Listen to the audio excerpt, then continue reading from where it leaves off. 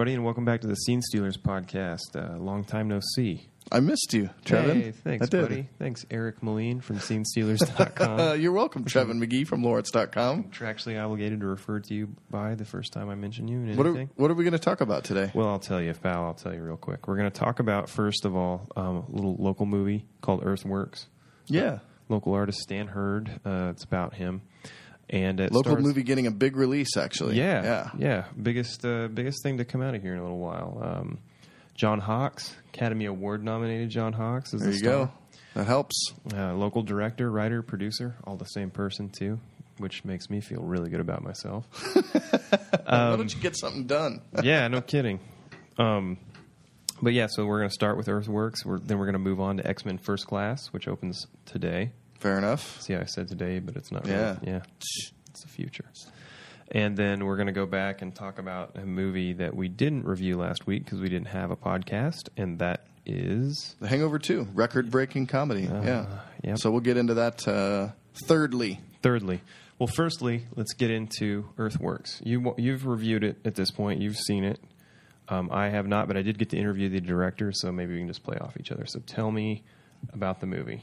It's called Earthwork. Okay. Just the K at the Earthwork. end. Yeah, it's a single work, but actually it's just the story of Stan Hurd, who's a Lawrence, Kansas-based crop artist. He's been here for a very long time, and he makes the kind of art that really can only be viewed and appreciated properly from an airplane or a helicopter. Yeah.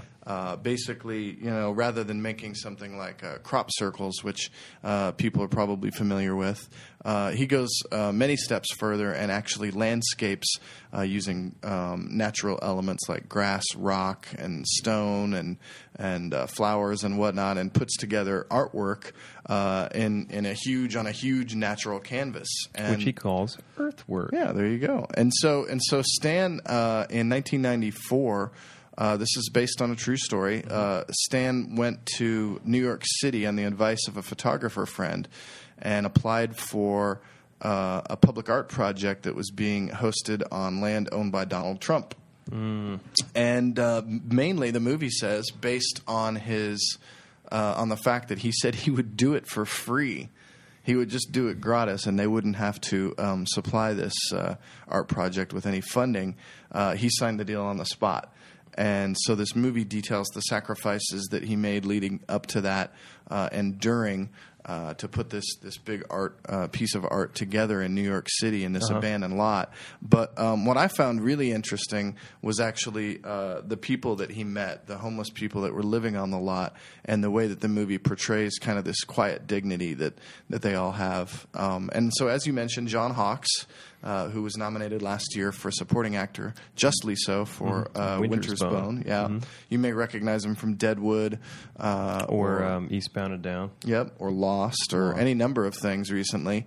He just completely disappears into this role, completely different role than we've seen him play before. But he without him, I don't think the movie works as well. That's the first thing I'm going to say about it. Is he really embodies this this kind of Midwest ethic that I think a lot of people around here have, which is work hard and good things will come of it. And the movie was shot mostly in Kansas. I know that some of the scenes were shot in New York, but not that many. I think if there was a negative thing to say about this film, it's that it suffers a little bit from that. I think that it would have been more interesting to visually to have images of New York City just surrounding him, right, and this beautiful kind of landscape artwork right in the middle of all that. Yeah. It really would have drove the point home visually. But this is a low budget movie, and it looks fantastic. I mean, really? It looks. I've heard great. A lot about the opening title sequence. Opening title sequence designed by Stan Hurd himself. Yeah. So actual original crop art. And so the opening's great. I mean, it pulls you in right away, even though the story moves very slowly. Yeah, it's only impressed. 90 minutes though. It's only 90 minutes. Yeah, I was impressed by how he drew the characters. Chris Ordall, the writer, director, producer that you mentioned before, he draws the characters without being obvious. Yeah, and so these people, inhabitants, they kind of all find their way to Stan. And I like that a lot. Instead of, these formal introductions and this guy doesn't like this guy or whatever, Right. gradually he just kind of wins everybody over. They all start helping him out with this thing.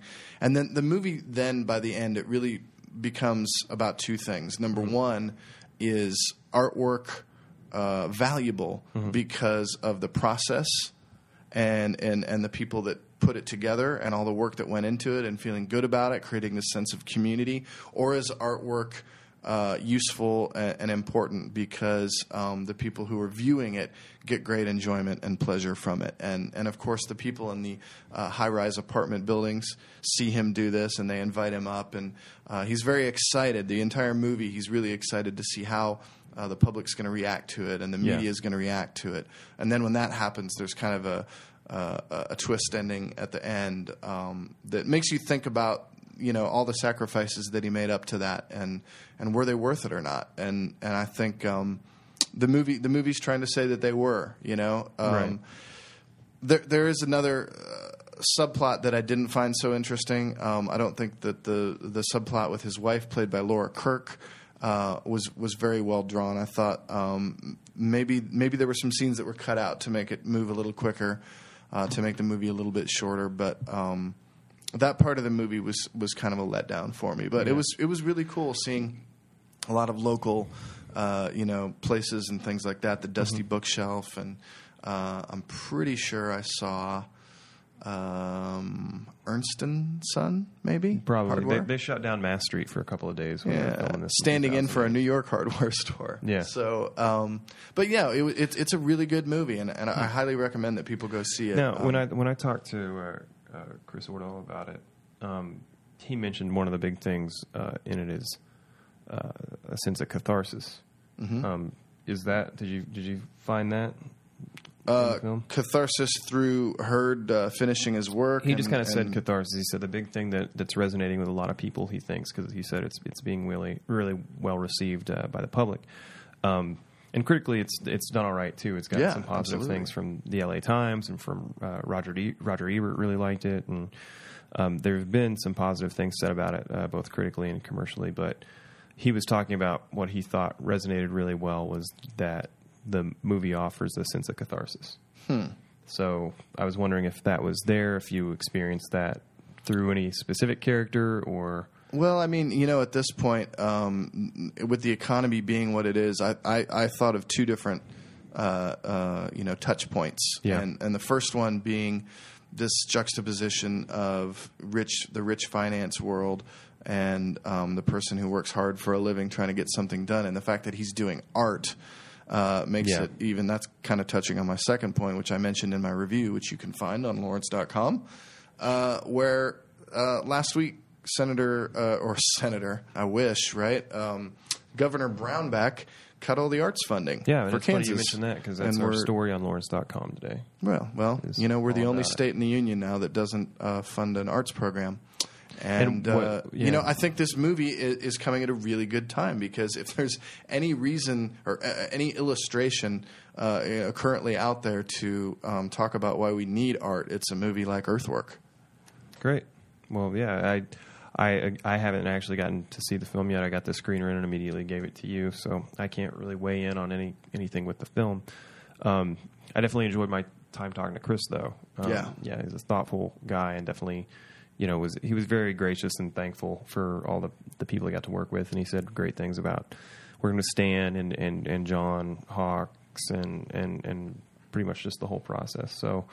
I don't know. I'm glad that it's being received the way that it is. It's in Liberty Hall right now, and after the 2:00 screening on Sunday, there's going to be a chat with one of the producers, not Chris, but a separate producer will be on hand for chat. And, we touched on it already, but John Hawkes' star is just going to keep rising. He's been cast in Lincoln, Spielberg's biopic about Abe Lincoln.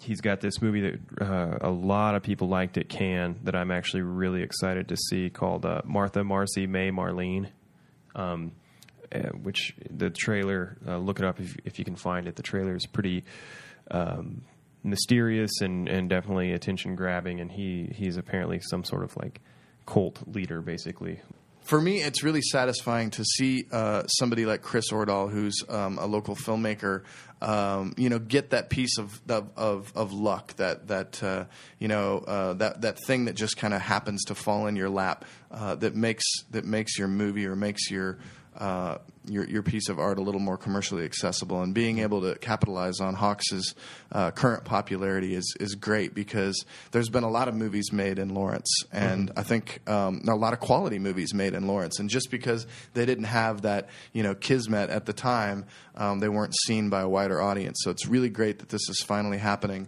and that maybe it'll make people kind of stand up and notice what Lawrence, the kind of talent Lawrence has to offer. Yeah. Well, here's hoping.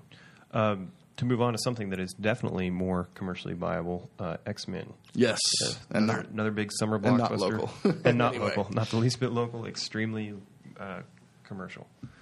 X-Men First Class. Yeah. I don't even really know where to start. I guess we should start with the obvious. It's technically a prequel. It kind of straddles the line between. Damn you, Lucas!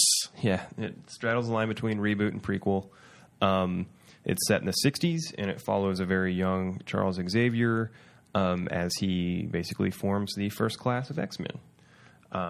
And it's directed by Matthew Vaughn, who did Kick-Ass and Layer Cake in the past. And Stardust, yeah. And then it also has currently one of my favorite supporting actors and character actors, Michael Fassbender. Yep, as Magneto. I love Michael Fassbender. He's great. He was great in Fish Tank and Inglourious Bastards and Hunger. Yeah, he's awesome. So I was very pleased that he was added to it, and I wasn't disappointed. He was awesome as Magneto. My favorite part of the whole movie was him, and I'll say this: the movie really actually I was thinking about it today. It really changed my stance on how I'm supposed to view the X-Men and everything. I was thinking if you got into these movies and weren't into the comic books and didn't really know who to root for, what was going on, I think a lot more people are going to walk out of this movie saying like, oh, Magneto's a badass, and oh, Magneto's the one you should root for, or he's the good guy.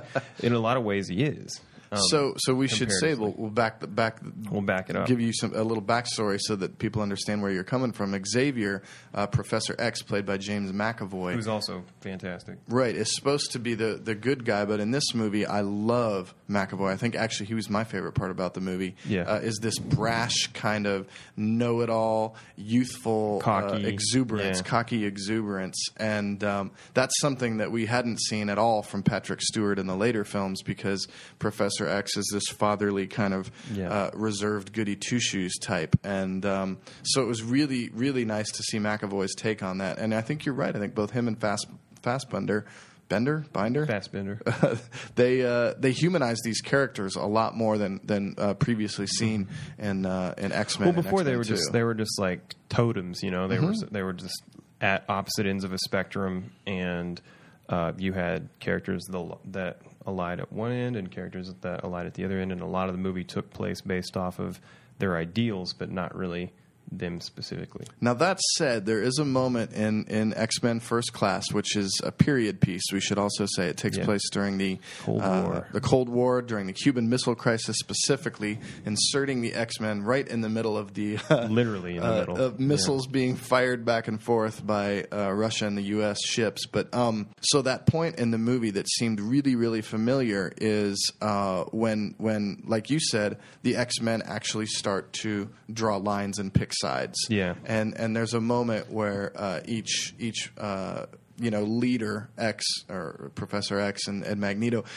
basically ask people to choose sides, and we've seen that before. That was in X2, and it was really effective then. Yeah. And there's a lot of things from X-Men 1 and X2 that are put back into focus. A lot of themes are here. Revisited, yeah. And so sure. my I really like the film.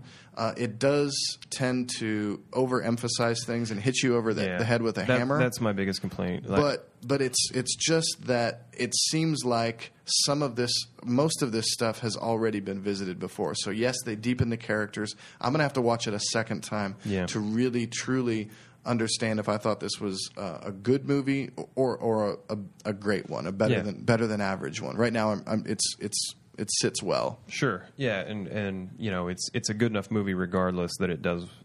I will see it a second time. Happily see it a second time. I'm actually looking forward to seeing it tomorrow.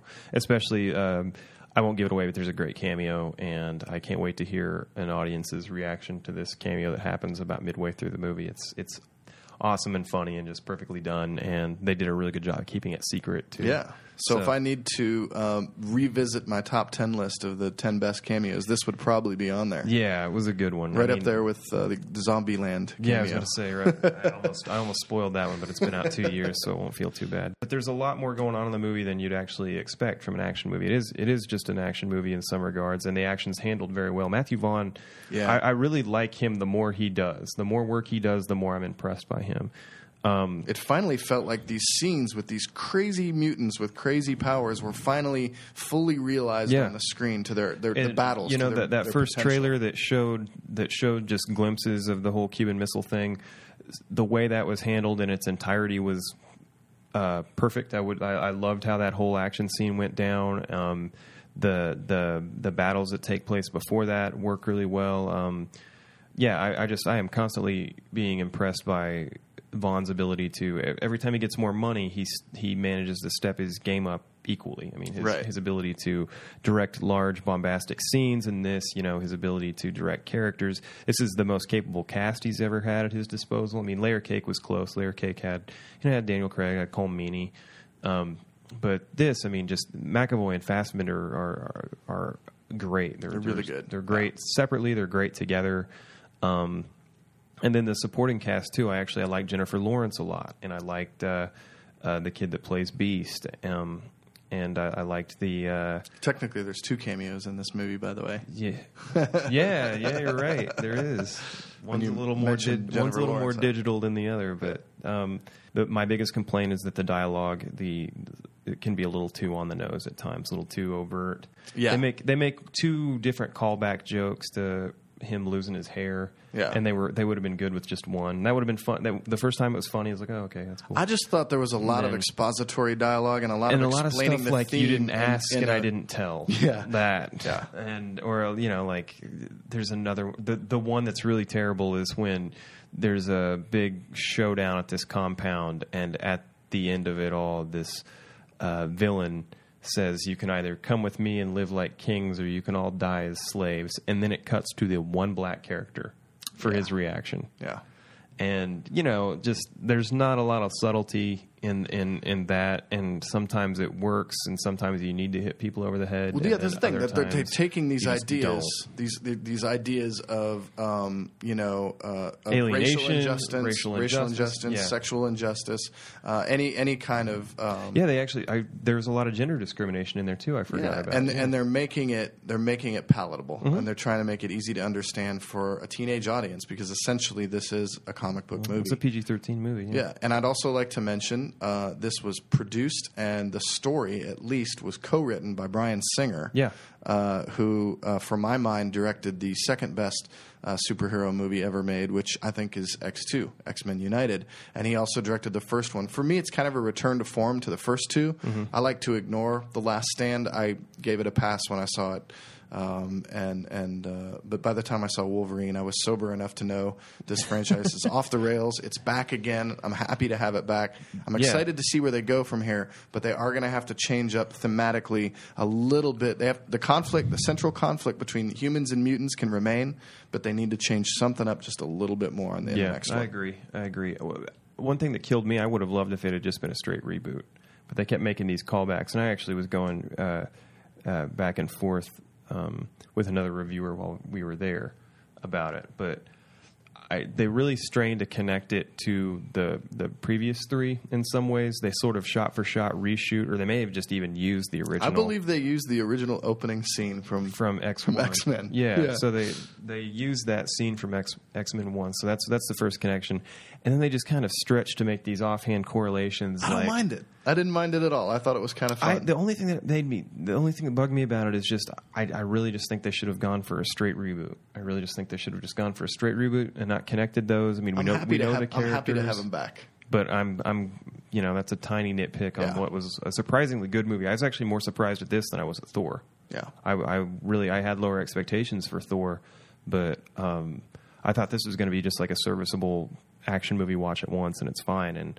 I really am looking forward to watching it another time. Yeah. Thor's silly and fun, but this was silly and fun and about something. Yeah, that's the best way to sum it up. Well, speaking of things that are about something, as I segue into something else yet again with a speaking of... ...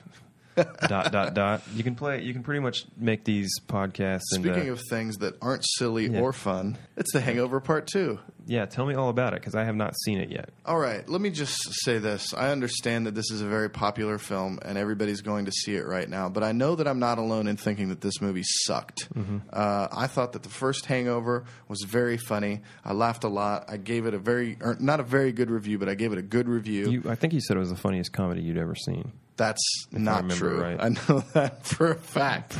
But I gave The Hangover a good review. I think that it benefited from the surprise factor, from the relatable factor that everybody has to drinking too much and losing some time. And I think that the mystery setup of the plot was really good. And I think that drawing people along and finding out what happened to this guy and everybody going back and trying to figure out and knowing that they would go as far as they did was interesting, because when you're watching the first Hangover, it really does feel like anything could have happened at that point.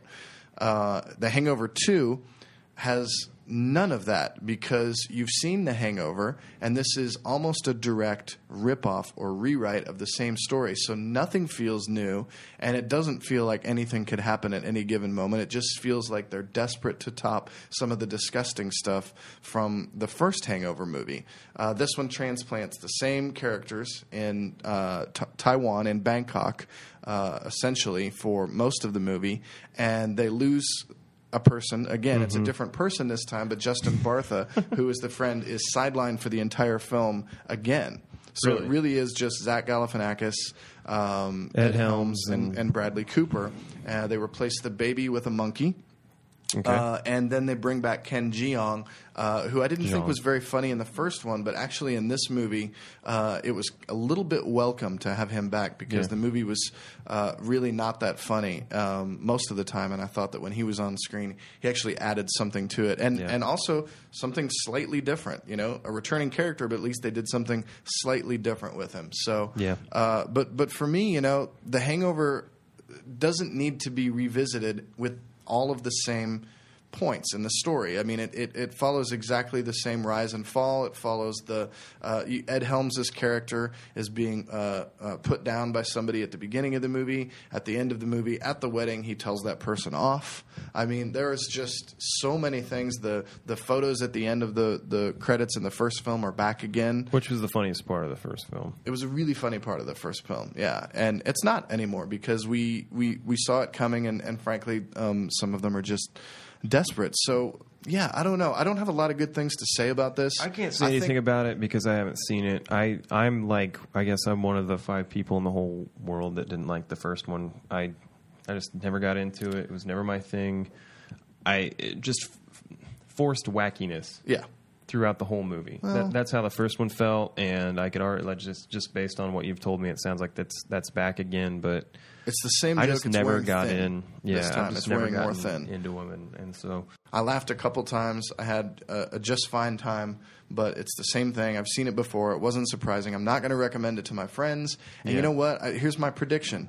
The sequels always make more money than the original, because everybody who liked it the first time made enough money that they're already making a third one. Right. Well, and they're going to start making a third one. I just think my prediction, and you can hold me to this, last year my prediction that Toy Story 3 would win Best Picture was totally happened. Hey, at least it was in the top 10. But yeah, so my prediction is that this movie will be not reviled, but everybody in a year or two will talk about The Hangover 2 like, oh yeah, and then they did the sequel. That like was they too talk bad. about Transformers 2. That always blows me away that everyone hates Transformers 2 but liked the first one. I don't get it, because Transformers 2 is literally one with more explosions, but every critics, people that saw the first one and liked it, everyone hates Transformers 2. I tried to explain myself really well. If you like The Hangover Part 2, that's great. Yeah. But I'm done with that. And unless they do something different next time, it's going to be... They're going to Amsterdam. Okay. Well... How do they explain, spoiler, whatever, how do they explain how they all lose another night of their lives? Yeah. Like, well, how do they Bradley just Cooper lose opens that? the film with the same flashback from the first film, except this time, quote, it happened again. You've probably seen that in the preview. They all get drugged again, and that's why. And the reason for that, or the way that happens, is so convoluted and contrived. And frankly, it doesn't work with the character who they gave it to. That happens very, very soon on, and right away you know something is off. So you don't find out about it until later, but it's just the movie doesn't work. So it's very contrived in every way. But not that I'm looking for Shakespearean actorly moments from these guys in this comedy. I'm just saying it. Is there a hilarious cameo like Mike Tyson again? Because I know they were thinking about trying to get Liam Neeson, and then another time they were talking about there is a possibly cameo getting Mel Gibson, and it's not hilarious. Okay, is it someone new or is it someone we've seen before? It's someone we've seen before. So it's Mike Tyson.